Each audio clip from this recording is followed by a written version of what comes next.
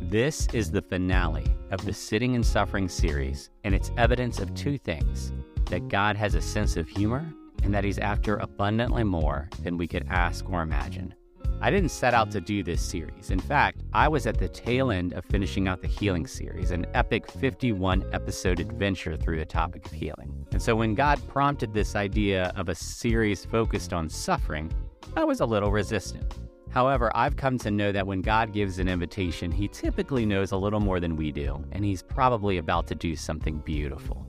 So whereas I would have taken that first conversation with Lauren and held it for another time, I said yes to God's invitation to spend a season exploring the idea of suffering.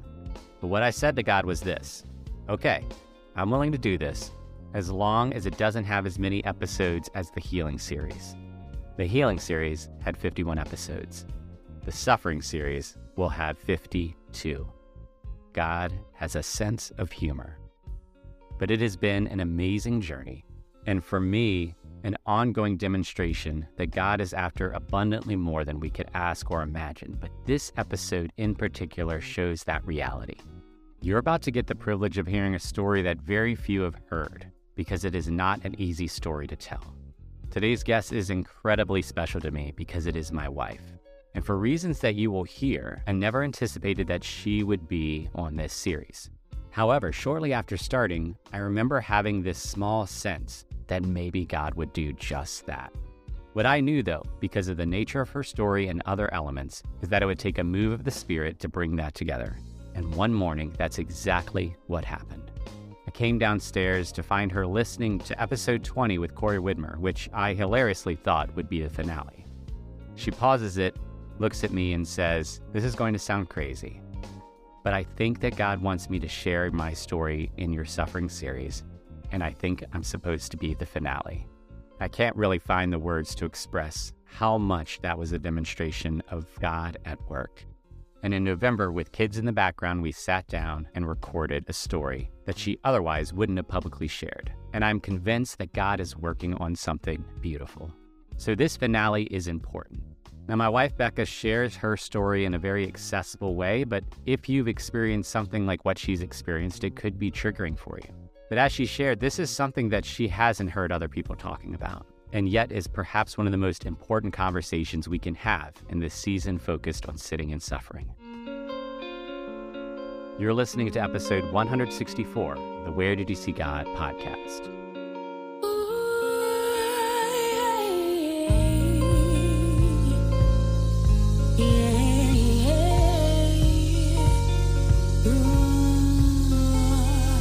Father God, we just want to thank you that you are God and you are good, and we just thank you for your guidance in this conversation happening, and we're just aware of all the obstacles that could come about, including even the mic issues we've already had. So we pray against any of that. We pray against the spiritual warfare that could try to stop this, and we invite this Spirit because we know the Spirit can do all things, can do abundantly more than we could ask or imagine. So I want to lift up Becca, that you would give wisdom and guidance, that you would give a sense of freedom for the ways that you might invite her to share, that you would give her resistance in places you want her not to press in, but that in all this, we just pray that this would bring glory and honor to you, even if no one else hears it.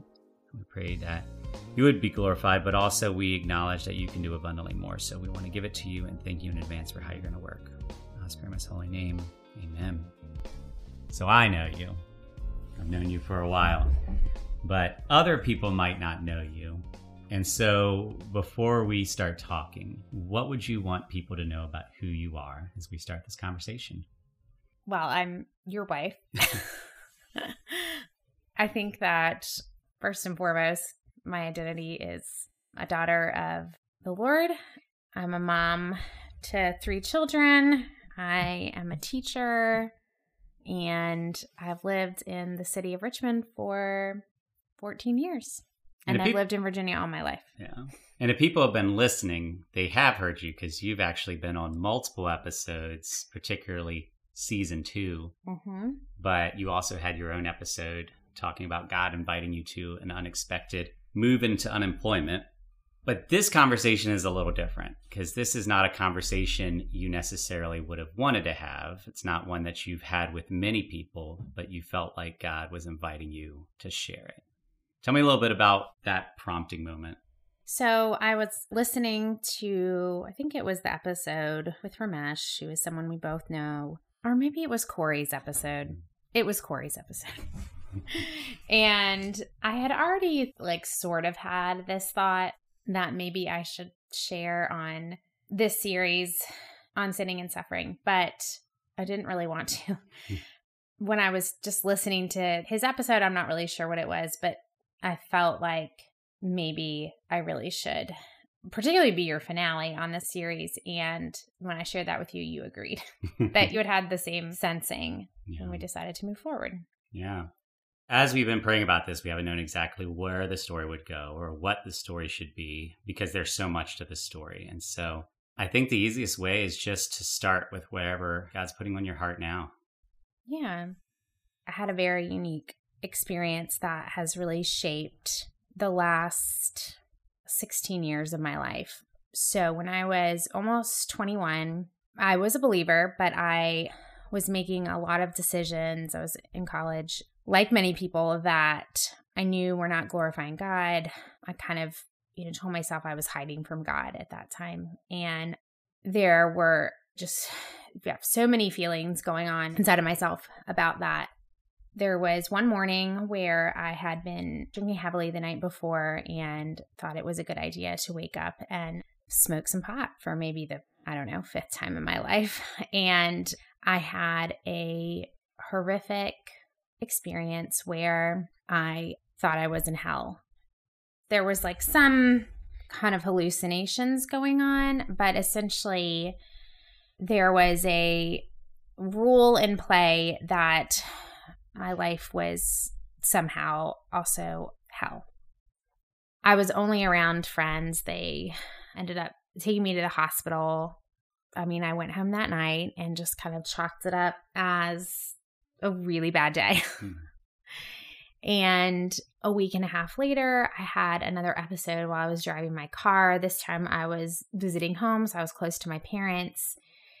I don't have a whole lot of memory, but ended up my car was up on a grassy area, and that was the first time I told my parents what had happened a week and a half before. And essentially that kind of catapulted into taking an entire year off of college. And the story that I told everybody was that I had mono, which I did. I did get mono. But I just kept having these thoughts would come back to me that the life I was living was actually hell. It's really hard to describe. A lot of times I don't remember a whole lot of it. Of course, I was receiving counseling. I was on some crazy medications that, thank goodness, I'm no longer on, and was able to go back to school and met you and moved to Richmond and started a family. But every now and then I will have what I was calling episodes and what I now can really call more panic attacks, where I'll wake up about an hour after I've fallen asleep from a dream. And just the realness of there being some sort of rule that my life is hell, it's really hard to deny. And my heart starts beating really fast and I have racing thoughts and I can't remember a whole lot of things about it. And, you are usually the one to walk me through it. I think the bigger thing in all of this is that there are just some really big spiritual implications and life implications to having such real experiences over and over again, where I have to have a lot of faith to believe that God's promises are true for me. And I think that it can be really isolating, because though there are people I've shared this with and I've asked them to pray, I've never met another person that has gone through this particular experience. I've heard of people having visions of hell or heaven, but nothing with this large of scope that has lasted for so long. There's a lot of ways that it's impacted my walk with the Lord and how I see life. And I will say, in the more recent times where I've had these panic attacks, it used to be, it would just really knock me down for a period of time afterward. And I feel like now, following these panic attacks, I'm able to rely on the Lord more and just, have a deeper dependence on Him. Yeah, I think that sums up. Yeah. Well, and it's a hard thing to try to sum up something that is, like you said, 16 years, but also is not just heavy, but people don't know what to think about hell. So, I mean, Right. you talked about the isolation. And so I can imagine talking to doctors. If the doctor doesn't believe in a heaven or hell, if you tell them, I had an experience of hell, they're just going to make some assumptions about what's really going on within you. Or if you talk to Christians, majority of Christians would say they believe in hell, but they probably haven't really thought about it.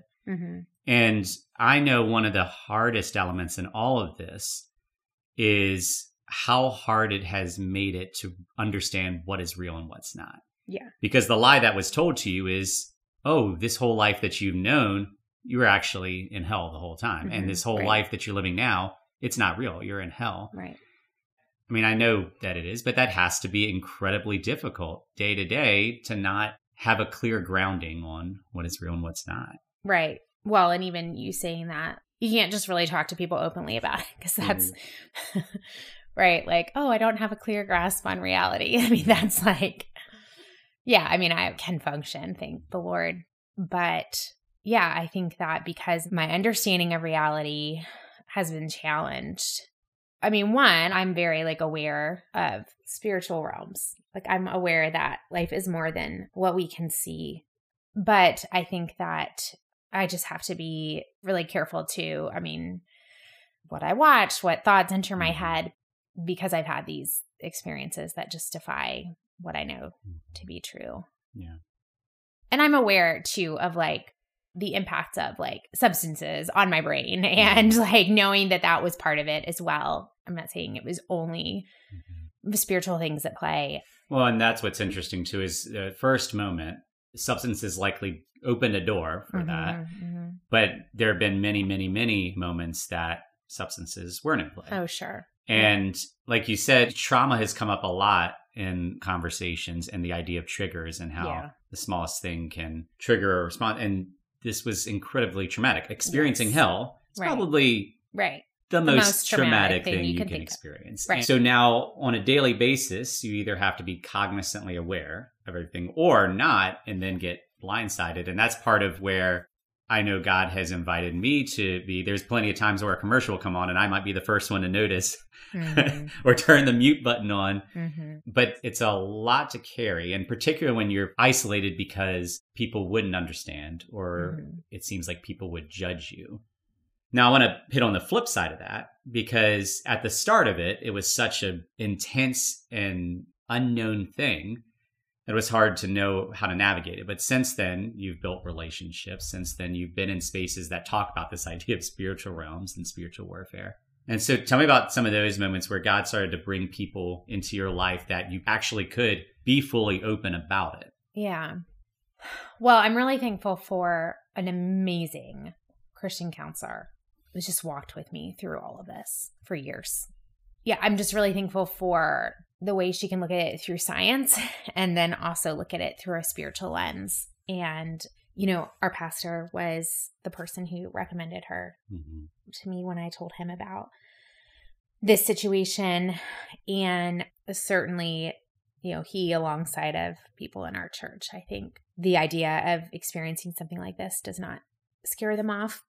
When I think about like one of my earliest experiences, just being around a group of people where I could be vulnerable about this with and feel accepted and not feel like they don't believe me or understand, was actually when I met you, was at Urban Promise, because we shared our testimonies. And of course, this was quite fresh. I mean, only a few years old at that point. And, I think even though this experience is unique, I think that the mental health experiences that are linked to it, anxiety and depression, are not. And somebody who is a dear friend now, I met that summer. And, when I shared my story, she was sharing hers, and we just realized that there's a lot of similarities in some of the mental health struggles we've had.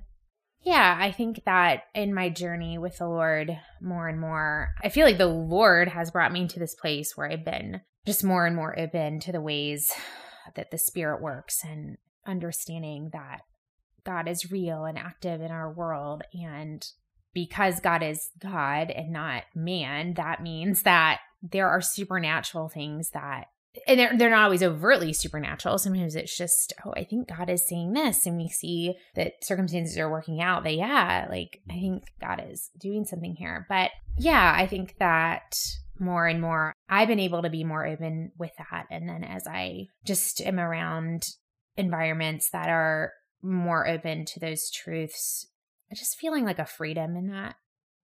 Just kind of like what I've known to be true in my own experience. Yeah, not feeling alone in that. So, you know, when you shared that you wanted to share your story on the podcast, one of the reasons I was excited, outside of the fact that that was something God had planted in my mind that I thought was not going to happen, is the reality that this is such an intense thing, experiencing hell, that I feel like there's something that people can gain from it, whatever their situation is. Because what you're sharing about what it's like to navigate these experiences of hell for 16 years, yeah, I feel like anything anybody's going through, there's value in that. But one particular piece is that somebody could do a broad sweep and say, well, then you just need to pray harder, or maybe you just aren't in a good relationship with God. And that was part of the lie, right, that the enemy was saying, is that, well, God can't love you, or you're not really a Christian, or all these things. And one thing that I've always known about you is your spiritual disciplines have always put me to shame. Like how much time you spend in the word, in prayer, in finding creative expressions. I've frequently seen how you seek God and thought, man, I need to get to Becca's level. Even when we met, there was one key moment in the origin story of our relationship where what you communicated to everyone was that you had a headache, but you were actually navigating some hard thoughts. And I remember God had put a prompting within me to go and check on you, and specifically put a verse in my mind, which was nothing can separate you from the love of God. And you just looked at me and held up a piece of paper or something, or it was marked in your Bible. It was in my Bible, yeah. But it was right there because that was an important verse. And what's been hard is you've been trying to seek God. And there have been moments where it's like, God, I'm trying to seek you. And it doesn't seem like anything's changing, or I don't know if this is working, or I don't know why I'm still experiencing this. But what you've talked about is you've continued to persevere, or God's equipped you to persevere. And I imagine there's a lot of people who feel like, I've tried to seek God and things just get worse.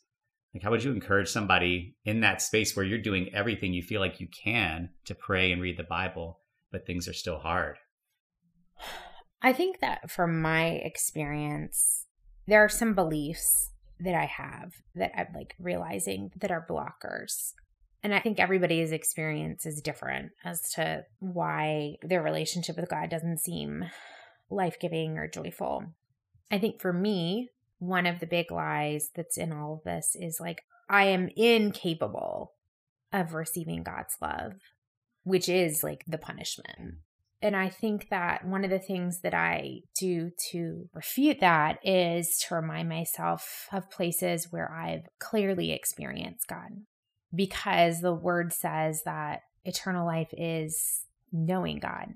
It is being in God's presence. And so therefore, if I've experienced God, if God has spoken to me, or even if it's not recently, then that means that I can't be in hell, because hell is separation from God. And I think that sometimes I feel like I'm trapped in my own mind because I think that circumstances, when you look at my life and you think, what does she have to be sad about? And I think one thing I'm realizing is there's some truth to that, is that you do have to, we're in the season of Thanksgiving right now, and just thinking a lot about how we do have a choice to choose what we think on to an extent. I know that it can be really hard to like discipline our minds, but I think realizing that I can tend to really focus more on like what needs to be fixed, what's coming up, instead of being in the present, and instead trying to put my thoughts on like, in what ways has God blessed me that I'm overlooking or taking for granted. And the other thing that encourages me is like, the word tells us that it's only because of God's grace that we can seek him in the first place. And so the fact that we're continuing to seek him even when it's hard is actually a testament in and of itself of like, but you haven't given up. I mean, maybe you have and you've come back, and that's okay too. But amidst all of this too, there's been a lot of doubting and a lot of, do I believe the right thing and all that? But I think I just keep coming back to the fact that like, I think I want to believe this. I want to believe that.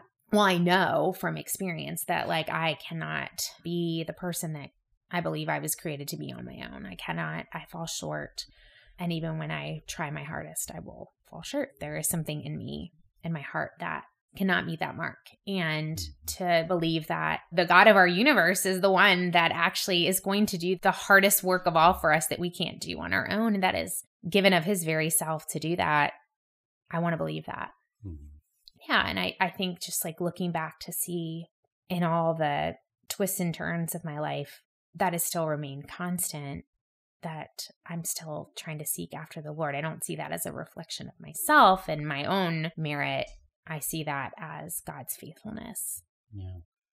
I think it's really important too, because we often have this idea in our mind that the really big Christian things that happen come from really strong Christians, super Christians. And people that have been listening to the podcast know some of our stories, and a story of miscarriage, story of getting an impossible house, story of going and living in Hawaii for 3 months, quitting our jobs, like all these things that people have heard and looked at us and said, oh, wow, like I wish I could seek God like that. But what you're communicating is that it's God that's the one doing it. What we're doing is, to the best of our ability, trying to seek him and trying to listen for him and trying to take steps of obedience. But these hell experiences are sprinkled throughout all those stories, right? There have been years where it's happened multiple times. And what I love is that experience isn't a disqualifier,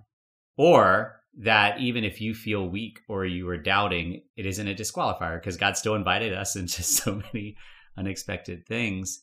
But as you were talking, and I don't know if I've ever thought this before, and this gets into some murky theology for some people, but I remember when I was younger in a Presbyterian church, we would say the Apostles' Creed, and there was a part in it that would always confuse me. And sometimes I didn't even want to say it, but it talks about how Jesus was crucified, dead, and buried, and he descended into hell. And then on the third day, he rose from the dead. Some take the he descended into hell out. But there's this moment for me where I remember praying at the front of the church about feeling like I was going through unjust suffering. And then God brought to mind the sharing in the sufferings of Christ verse. And it was a moment that I realized I understood Christ in a way I never had before. I was able to connect in a way I never had before. And if that theologically is true, that Jesus descended into hell, you have access to a connection point with Christ that most people don't. Like, you have experienced what it's like to descend into hell. And so you're able to share in the sufferings of Christ in a way that others can't. And you have an understanding of hell that others don't have, that others don't want to have. And so when you talk about hell, or when you talk about God's love, when you talk about heaven, there is a depth to it that is so much further than the broad sweep that so many of your standard Christians can say. Yeah, I mean, I do think that the experience has brought me face to face with, there's like a saying that's like, we are more sinful than we dare to imagine, but we're more loved than we could ever imagine, something like that. And I think that it has definitely brought me face to face with what I actually deserve and what our sin does. And then, of course, puts me in a place of like, I really hope then that that's not, I really hope that I have a God who's going to save me from that. I mean, I agree. There's people disagree on the theology of that, but I find it very comforting that Jesus, it does say like, well, people even disagree about this experience, like that he felt separated from God when he died. And I feel a lot of comfort in that though there might not be anybody else on this earth that knows, that I think that Jesus does know, and really way, way more than I've experienced. And I think too, just like another thing popped into my mind is like when you say, I put you to shame with my spiritual or like that people look at us and they're like, oh, they're really following God. Like, I just think that like, I do not feel that way at all. Like, I'm so aware of the ways in which I fall short, or just I choose the world's way over the Lord's way. And I just say that because I think we all probably feel like that. I think there's always the people that we think, okay, they're really following the Lord. And I think there are. I think there are people that are farther along on their spiritual walk, but I also think that they probably have a lot of struggle in their past that brought them there. And God sanctifies all of us in different ways. And I think I'm probably quite stubborn. So in order for him to help me get to a place where I actually will enjoy the blessings that he has for me in his presence, there's just a lot that has to fall away. There's been this recurring theme throughout this series that I'd love to hear your thoughts on. And it's this reality that in our minds, we believe if God actually loves us and that he's with us, that he'd stop the suffering. And 16 years is a long time. Yeah. 16 years is a long time in general. 16 years is a long time when you've been trying to seek God. But one thing you've acknowledged is that you have had indicators that God loves you, that God is with you. And so how do you know and trust that God loves you and is with you when the suffering does not stop? I think that I've never really thought that it's a God issue that I'm suffering. I often think it's a me issue. So I'm not usually one to be like, where are you, God? Like, I'm more likely to just turn inward. Or if I'm really believing the lie, to say that he's not there at all. And there's no use, which that's in the darkest. But I never think that it's because of God, really. Well, then how do you know that God loves you in the midst if the normal indicator is that you're not having hardship? I think just remembering the ways in which those experiences, they shout out at you. Those panic attacks, the urge, they shout at you. I mean, they just think about like, what, it takes 5 positives to rule out a negative. I mean, it literally is that. And so it's so easy to fixate on those experiences. But quite honestly, there's so much less than all the ways that God has shown his grace in my life. And there have been experiences where I'm like, yes, I believe that I am experiencing God's presence right now.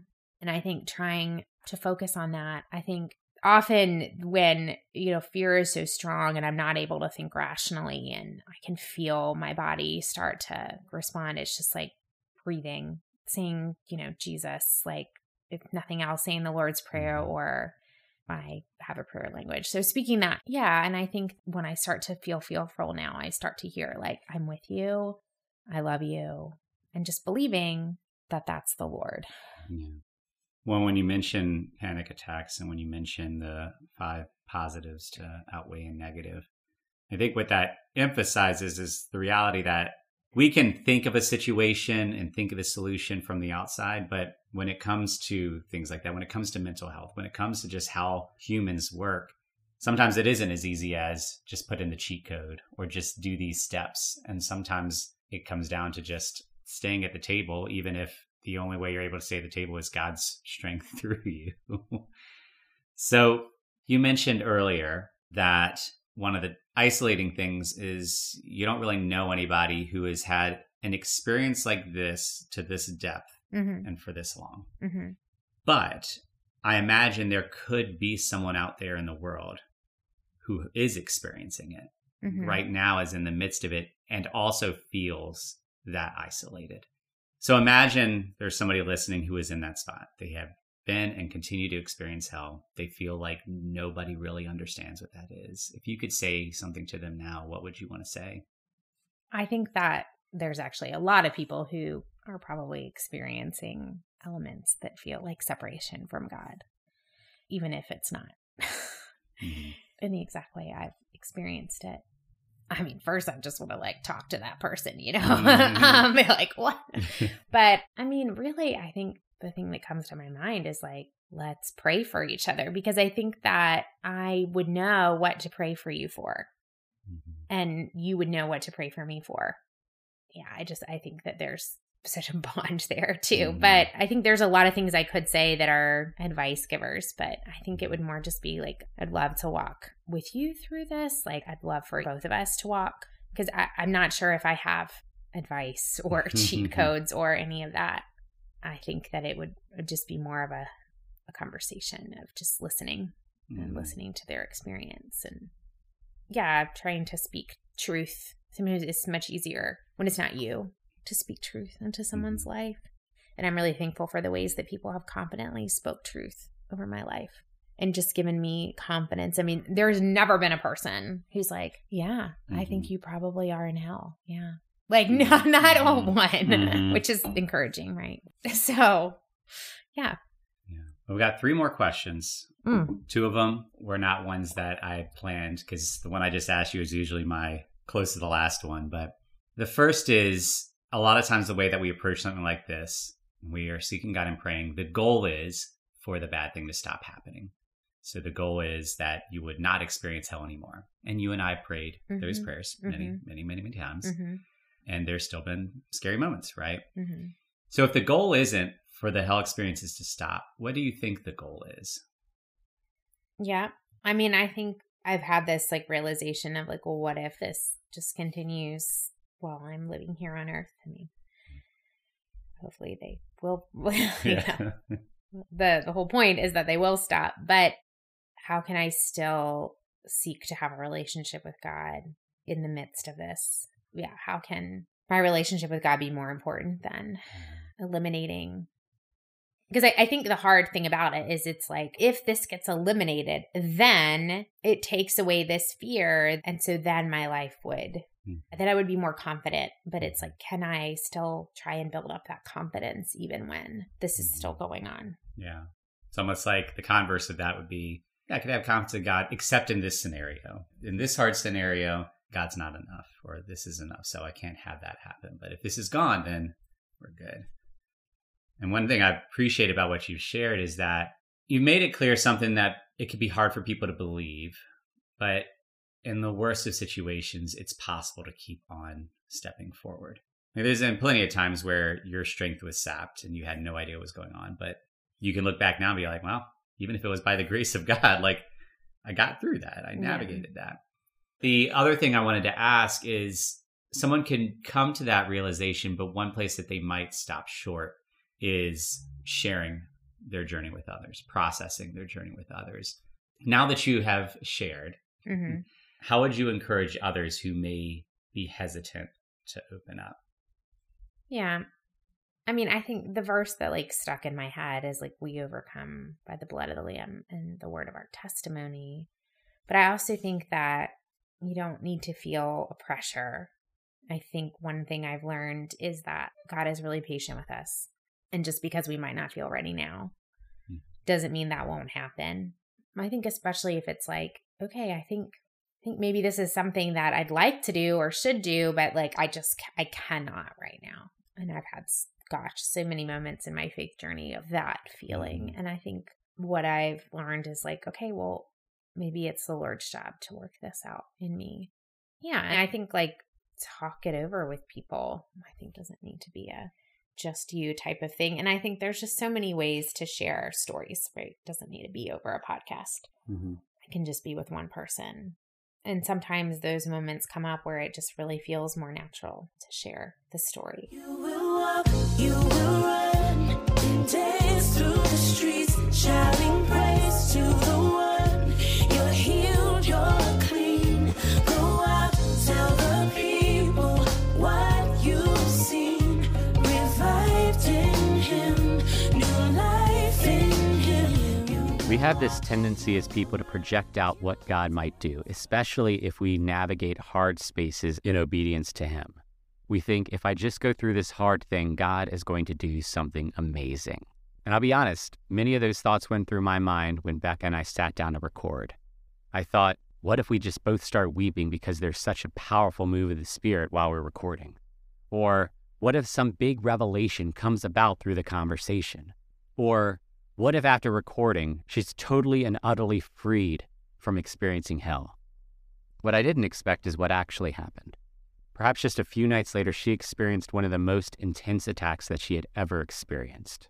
I won't go into details, but it was incredibly difficult for both of us, and I found myself processing this reality, that she had taken a step of obedience to share her story, and not only did the attacks continue, but it seemed to get worse. It wasn't the ending that I was looking for, but maybe it's the ending that we need for this series. Because as we've heard from story after story after story, Where God often showed up most was not necessarily fixing things, but creating something new. Not necessarily doing what we'd hoped, but doing abundantly more than we could ask or imagine. And realistically, Becca shared that this may be something that she carries for the rest of her life. But I will say that the intensity of that attack carried less power than I would have expected. That despite how intense the attack was, it did not overpower us like it could have. We both were convinced that God was present and active, even in the midst of a frightening experience. And while an attack of that intensity could have knocked her out for weeks or months, she's been able to stand and step forward through the power of the Spirit. Because the reality is, nothing is stronger than God and His love. This is how Romans 8 puts it, beginning in verse 35. Can anything ever separate us from Christ's love? Does it mean He no longer loves us if we have trouble or calamity, or are persecuted, or hungry, or destitute, or in danger, or threatened with death? As the scriptures say, for your sake we are killed every day. We are being slaughtered like sheep. No. Despite all these things, overwhelming victory is ours through Christ who loved us. And I am convinced that nothing can ever separate us from God's love. Neither death nor life, neither angels nor demons, neither our fears for today nor our worries about tomorrow, not even the powers of hell can separate us from God's love. No power in the sky above or in the earth below, indeed, nothing in all creation will ever be able to separate us from the love of God that is revealed in Christ Jesus our Lord. This is not only an incredibly fitting passage to close out this Sitting and Suffering series, but is an incredibly relevant passage for my wife and I. Because before I really understood what she was navigating with experiencing hell, one day I had a sense that something was wrong, and God brought this verse to my mind. We have heard story after story after story of hardships that could lead us to question God's love. Stories of loss and sickness, of addiction, of brokenness, even the story of Christ experiencing a suffering that we will never be able to comprehend. And yet none of that can separate us from God's love. Not even the powers of hell can separate us from God's love. For years, my wife has had to face the lies of hell, that she is separated from God, that God doesn't love her, that she is unworthy of His love. Over and over and over, those lies were thrust on her so utterly that it can be hard to know what is true and what is not. And yet, there was never a single moment when she was actually separated from God's love. If even hell, the most profound expression of suffering, can't separate us from God's love, you right now are not separated from God's love. No matter what suffering you are experiencing, no matter what hardship is bringing you down, God's love is not going anywhere. You are loved. And so the end of this series isn't about giving answers about how to navigate suffering, but it is simply this, to say that God loves you and that nothing can separate you from that love. And so instead of sharing more of my thoughts, I want to read that passage again, and I want you to close your eyes and really take it in, because in your hardest moments, this truth may be precisely what you need. Can anything ever separate us from Christ's love? Does it mean He no longer loves us if we have trouble or calamity, or are persecuted, or hungry, or destitute, or in danger, or threatened with death? As the scriptures say, for your sake we are killed every day. We are being slaughtered like sheep. No. Despite all these things, overwhelming victory is ours through Christ who loved us. And I am convinced that nothing can ever separate us from God's love. Neither death nor life, neither angels nor demons, neither our fears for today nor our worries about tomorrow, not even the powers of hell can separate us from God's love. No power in the sky above or in the earth below. Indeed, nothing in all creation will ever be able to separate us from the love of God that is revealed in Christ Jesus our Lord. As you think about your hardship, go ahead and place it in the midst of Paul's list. Does it mean he no longer loves you if this thing is happening? No. Despite that thing, overwhelming victory is yours through Christ, who loves you. God is love. God loves you, and nothing can separate you from that love. So whatever hardship you are about to face, choose to trust that love and that you are loved. Look at your situation through that lens and then ask yourself, where did you see God?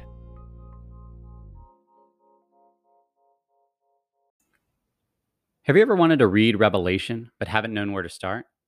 Or have you been afraid to read Revelation because of all the ways you've seen it misused? Or maybe you haven't even wanted to touch Revelation, but feel like maybe you should since it's part of the Bible? Well, if you're in any of these positions or any other ones, I've got a resource for you. It's called A Journey Through Revelation for the person who doesn't want to read Revelation. And here's the thing. The hope for this resource is that it makes the exploration of who God is and what Revelation can mean for you accessible, whatever you believe. And this will not be your normal Revelation study. It's not going to dive into the historic representations of the imagery or expertly decipher the prophecies. The goal of this is not to tell you what Revelation means, it's to explore what it can mean for you. Now, this thing is available for you right now in a few forms.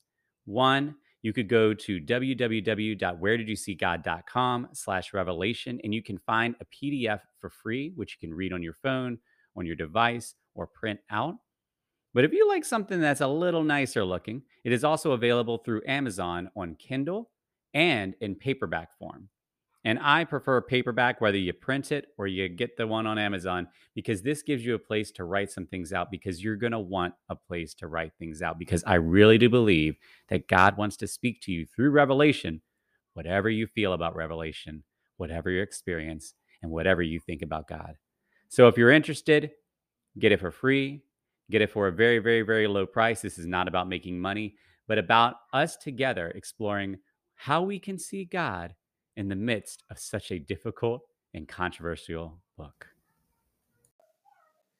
Thank you so much for taking the time to listen to the Where Did You See God podcast. And I would love for your stories to be a part of it as well. So there are a number of ways that you can do that. You can check out our Facebook page at Where Did You See God podcast. You can go to anchor.fm/Where Did You See God, or you can leave a brief voice message at 804-372-3836. I would love to hear your stories. And if the stories you've heard have encouraged you, think of someone else who could be encouraged as well and share it with them. The music you've been listening to is You'll Walk, You'll Run by Urban Doxology. They are a solid group, and you will love listening to the rest of the music, so check them out. And as always, as you go through your day, ask yourself, where did you see God?